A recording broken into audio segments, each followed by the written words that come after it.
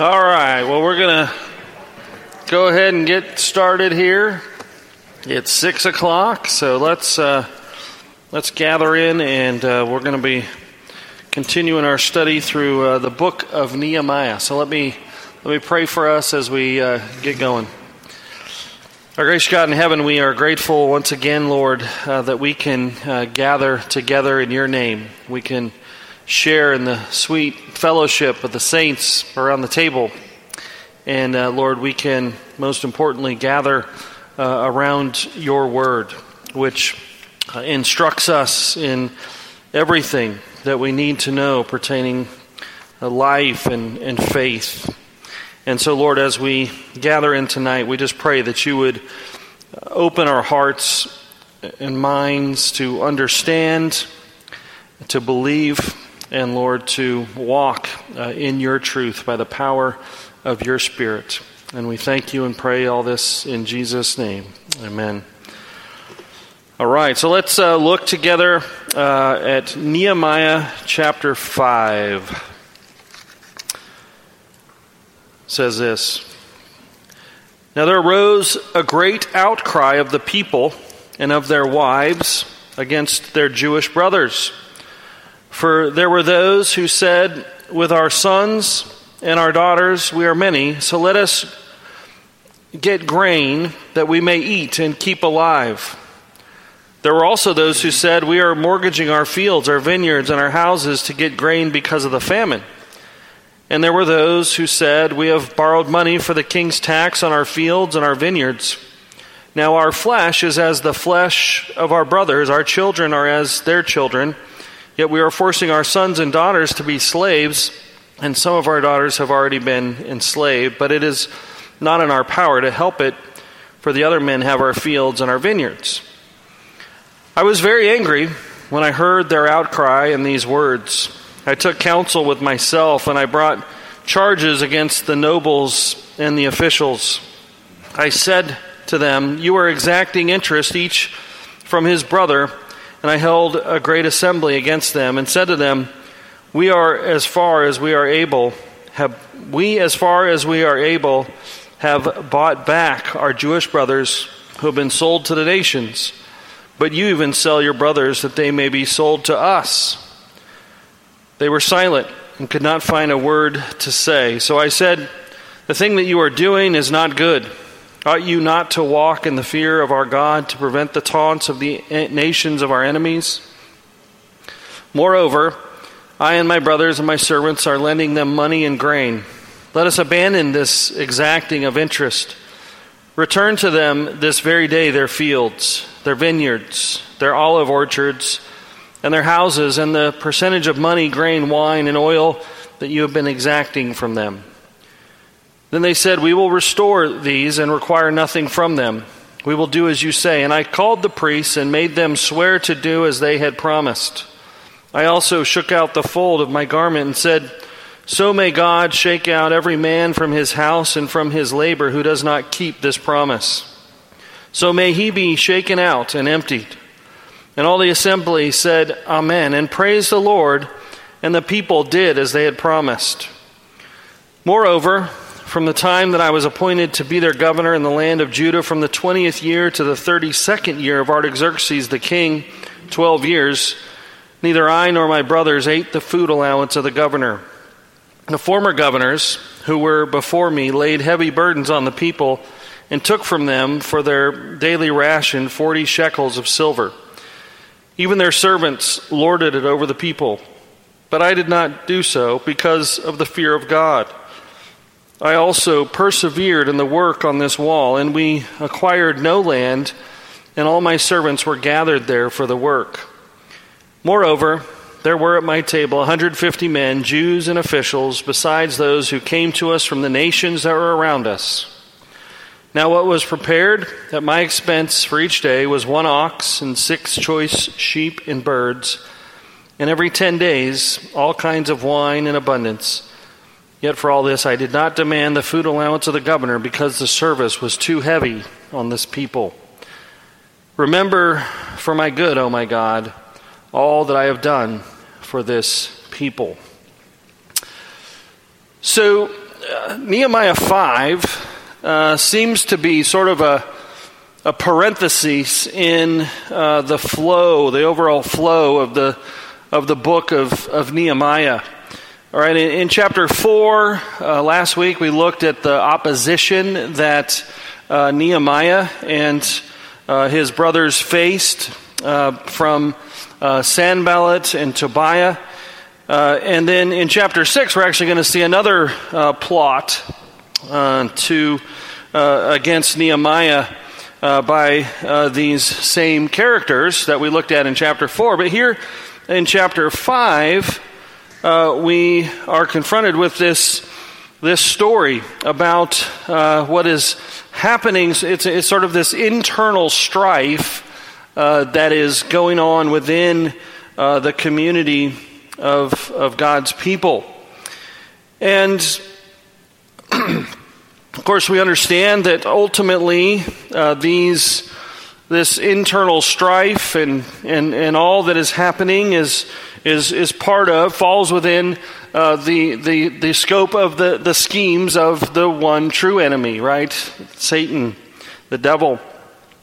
And we understand that whether it is the external strife that is happening that we read about when it's the outside opposition of Sanballat and Tobiah, or the internal strife, right? That these are all part of the schemes of the devil, right? That Satan does not limit himself in terms of how he might infiltrate and upset the work that God is doing in the world, or at least try to wreak havoc in the world. And so we see here in this passage, ultimately, as we'll talk about, Satan working within the walls, as it were, of God's people to create strife and chaos.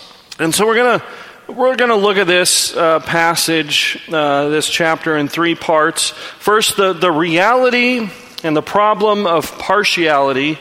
Secondly, the response of repentance. And thirdly, the revelation of God's mercy. So first, let's talk about the reality of partiality. I recently came across a story of an 1840s court case that happened in Chicago. It was called the Reaper case. It centered on, and some of you may know about it, I don't know, but it centered on the patenting of farm equipment invented by Cyrus McCormick. And because it was such a high-profile case, a legal team from the East Coast was brought in to take the case. But the judge was from Illinois, and because this judge was from Illinois, this high-profile legal team thought, we ought to get a local lawyer, or at least add a local lawyer to our team. And they consulted their networks, and they were directed to this one particular lawyer. When they met this particular small-town lawyer, word is they were quite unimpressed. He was poorly dressed, according to their standards. He spoke with a strong accent that was, of course, local to where he lived. And he didn't have high language as high language as they did. And so in their estimation, even though they kind of put him on the team so they could gain favor with the judge, in their mind, he really had no business being a part of their legal team. At one point, it said that one of the lawyers on the team, Edwin Stanton, was fed up and said, "Let's just get rid of this ape," apparently. And they didn't fire him, but they did all they could to make sure that he wasn't, or that he knew he wasn't wanted. They would have meals apart from him. They would tell them different times that they were going to meet, different times than the time they were actually going to meet, and so on. Ultimately, Stanton's team won the case.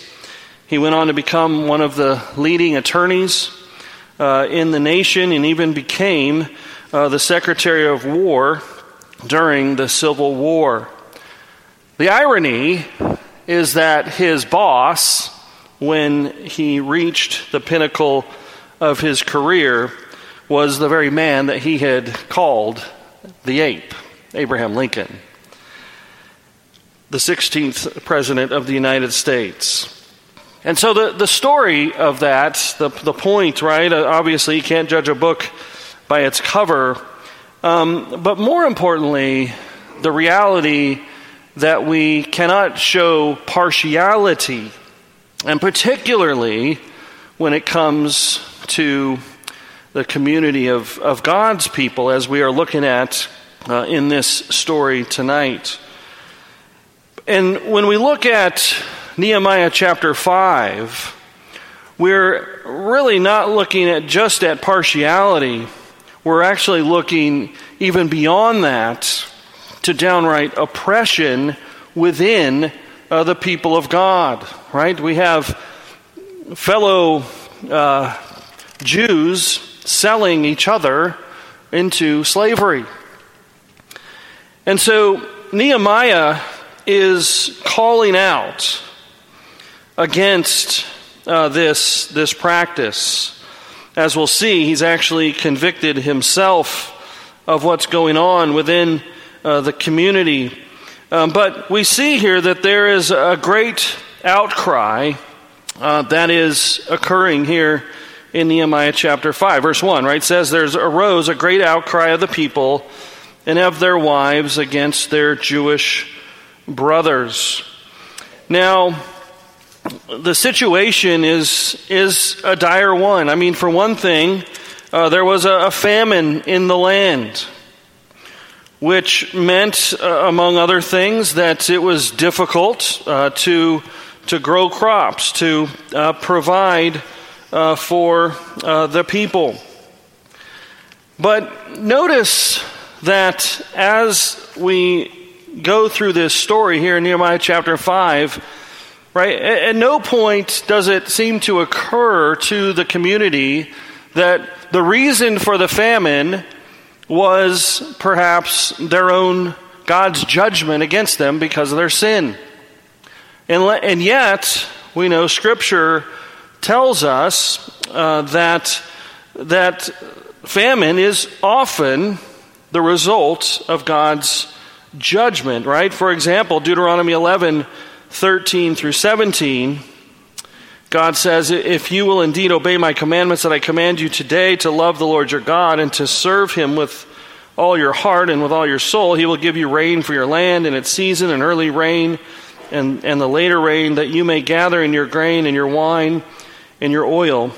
And he will give you grass in your fields for your livestock, and you shall eat and be full. Take care lest your heart be deceived and you turn aside and serve other gods and worship them. Then the anger of the Lord will be kindled against you, and he will shut up the heavens so that there will be no rain, and the land will yield no fruit, and you will perish quickly off the good land that the Lord is giving you."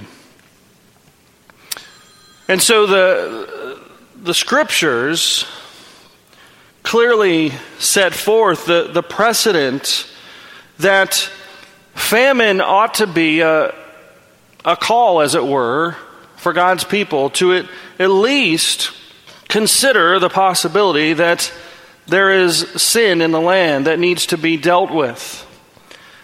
But at this stage in the story, the Israelites seem to have no concept of this possibility. And particularly, we see that Nehemiah will, of course, lead them in that. But sin, when it is pervasive in the land, can wreak havoc among its people, as we clearly see here in Nehemiah. So there's a famine in the land. But the source of oppression among God's people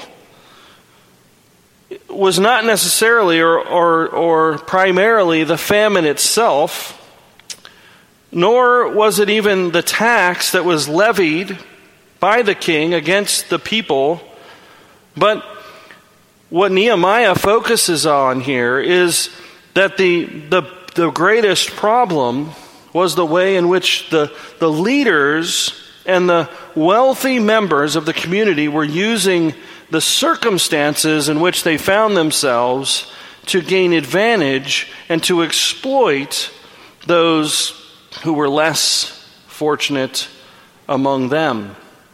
Right, verses 3 and following describe that some of the Israelites were forced to mortgage their property, to borrow money, and, as I mentioned, in some cases forced into slavery. And again, it shows a lack of heeding God's word, perhaps a lack of familiarity with God's word, because the Scripture constantly makes provisions for people who would fall upon dire straits. Certainly, in some cases, even to the point where they would enter into a time of servitude. But it was a temporary and a dignified enlistment. But you can read about it in Leviticus chapter 25, for example. But nowhere in the Scriptures does the provision allow for the enslavement of children, as verse 5 indicates was done, or children alone. And certainly not among the people of God. But it shows the depth of oppression, the depth of sin that had entered into the community of God's people, and how they were taking advantage of the poor to advantage for themselves. Right? The law of God did not even allow for interest to be charged to a fellow Israelite when loaning money, but that's what was happening among God's people. The wealthy, the leadership were exploiting those who were in need. And when we read this story, of course, we may find it difficult to identify with the events that are described in Nehemiah chapter 5. We might read it and think, strange, and why would they do such a thing?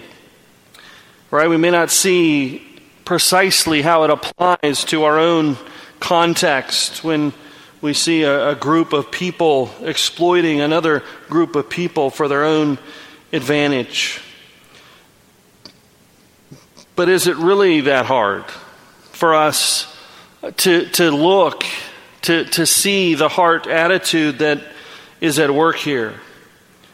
Right? Do we see them? Do we see how sometimes we might look at others who are in need? Do we see them as those who we might come alongside with the love of Christ? Or do we view them as victims of their own inadequacy?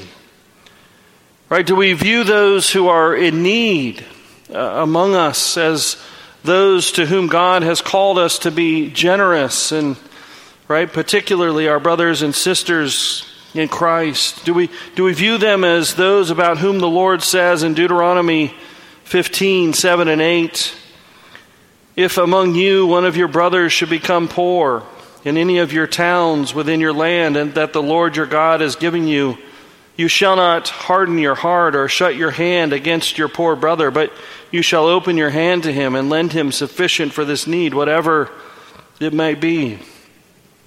Or as John says in 1 John 3:17, if anyone has the world's goods and sees his brother in need, yet closes his heart against him, how does God's love abide in him? It's a hard truth that God's word puts forth to us, really as a church, to express love to those who are in need. You know, it's interesting to sort of view the landscape of the evangelical church as a whole, and to consider the movement of the church out of the cities, right? Out of the city centers. I mean, what does it communicate when churches, as it were, flee the cities to the suburbs, or when they strategically select locations for new churches because of a desire to reach a particular demographic that has a higher disposable income? What does it communicate about what we believe God's love that has been demonstrated to us? And so, as we look at this story here in Nehemiah chapter 5, and we see the horrific things that are being done, we need to look, don't we, at our own hearts, our own attitudes towards those who are in need, and even consider, right, what things we may be doing as a church to exploit others financially even. I mean, we could point to a number of different things in the church today, right? Whether it's the clever marketing techniques that are employed to sell the latest church programs, or personal growth books to individuals under the guise of spiritual growth, or the endless stream of resources or Christian trinkets that are sold in Christian bookstores at prices that the working poor could never truly afford. I know I'm speaking very, very broadly here, but these are all real issues that we need to consider as God's people, and to consider in our own heart. It's simply a question that needs to be asked. You know, we should consider Jesus' own words in his response in Mark 11, for example, or Matthew 21, when we heard about this recently, when he entered the temple and saw the money changers and merchants exploiting the people of God, right? And remember, it was on the outskirts of the temple, where the marginal people, as it were, of society were to be able to come and to worship God, and how Jesus entered in and drove them out in righteous anger, condemned them for turning God's house into a den of robbers. And so it causes us, doesn't it, to ask the question, how might we be turning the church into a den of robbers? And of course, the call from our text tonight is that if we have or do in any way, then we're called to respond as Nehemiah did in verses 6 and following, and that is the response of repentance. I mean, first we read here that Nehemiah is very angry. Right, when he heard about what was being done, he responded in anger, and he brought charges against the nobles and the officials, right? Those who were in power, who were exacting interest, buying and selling fellow Israelites. And he calls them to repent, right? To abandon these practices.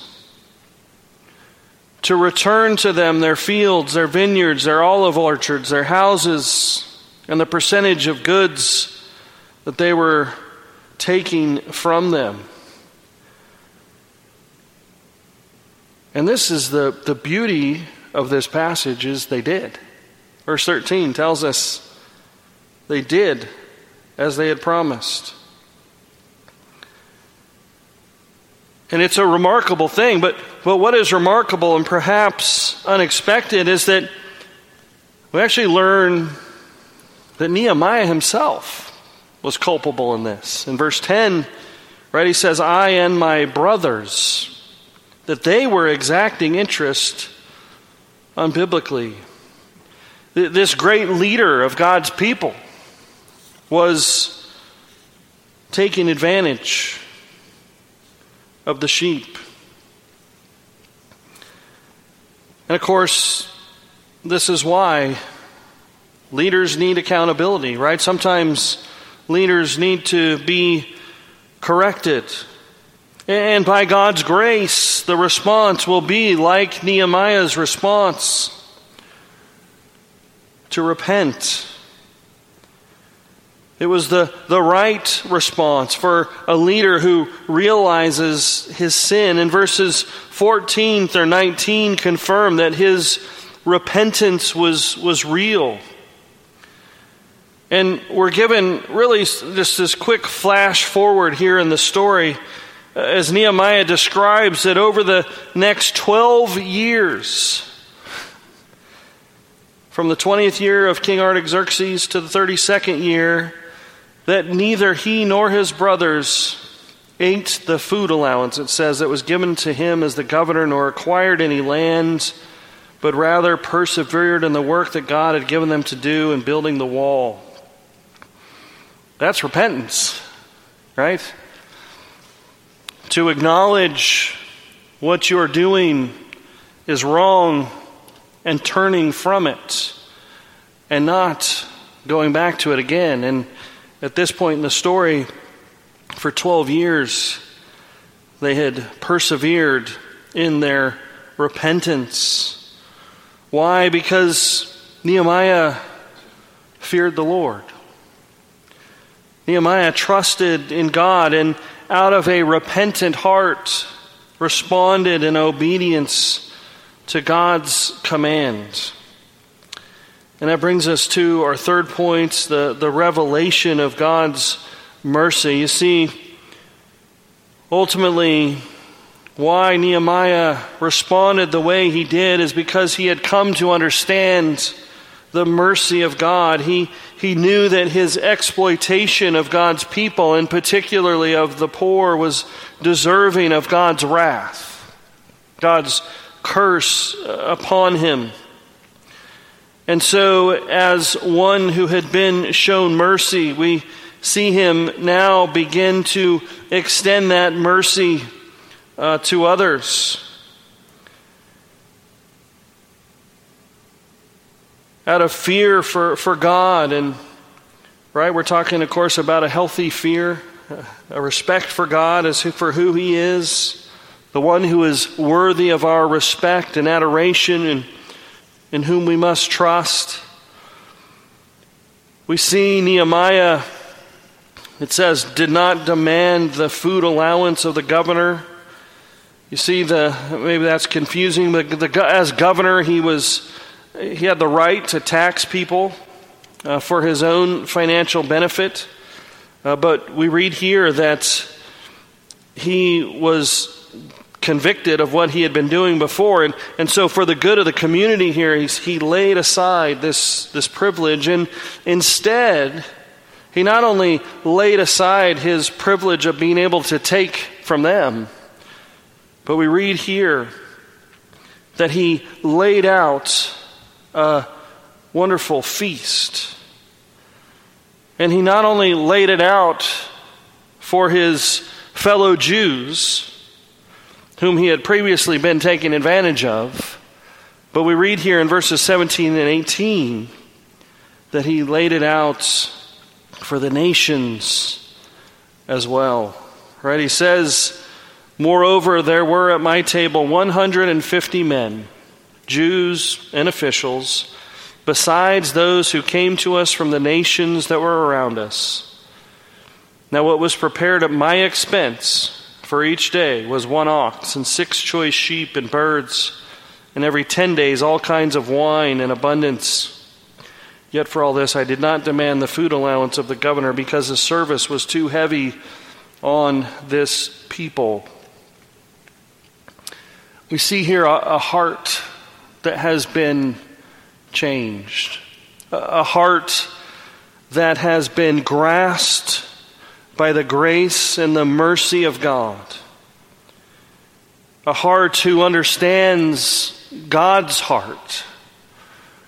Yes, for his brothers, yes, for the poor, but also to those who came from every nation that were around us, he says in verse 17, who understands that they too are invited to the feast.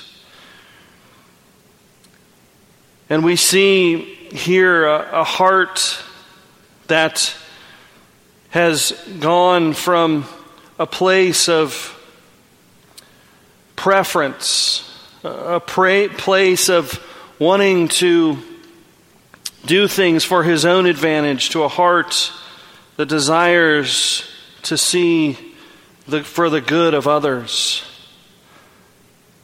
And we see here, right, don't we, the heart, God's heart for the nations.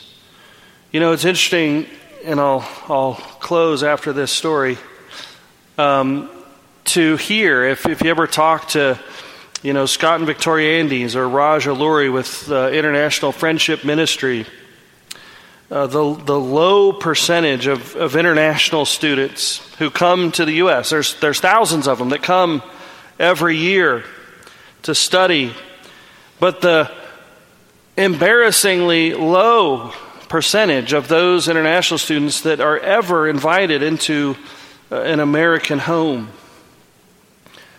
It is often with those who come from a different background than us, perhaps from a different culture, that we see our partiality most clearly expressed.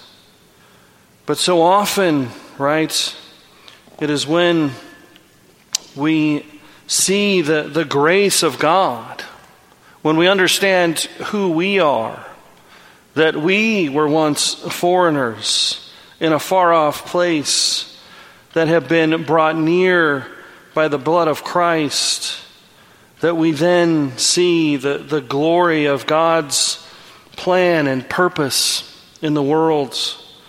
And what an excellent opportunity for the gospel to open our homes, to invite in those who are from a different background, a different culture than us. And in some ways we see that is exactly what Nehemiah is doing in this passage. And all of it, of course, is a picture of that ultimate feast. It is all in anticipation of the great feast, the marriage supper of the Lamb, when people from every tribe and tongue will be gathered around the table of the Lord for all time.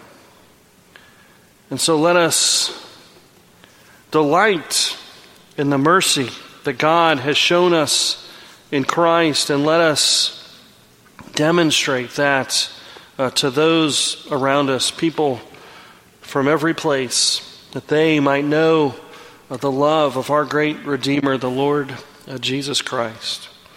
Well, let us transition now. I went a little over, so we'll go straight into our time of prayer now.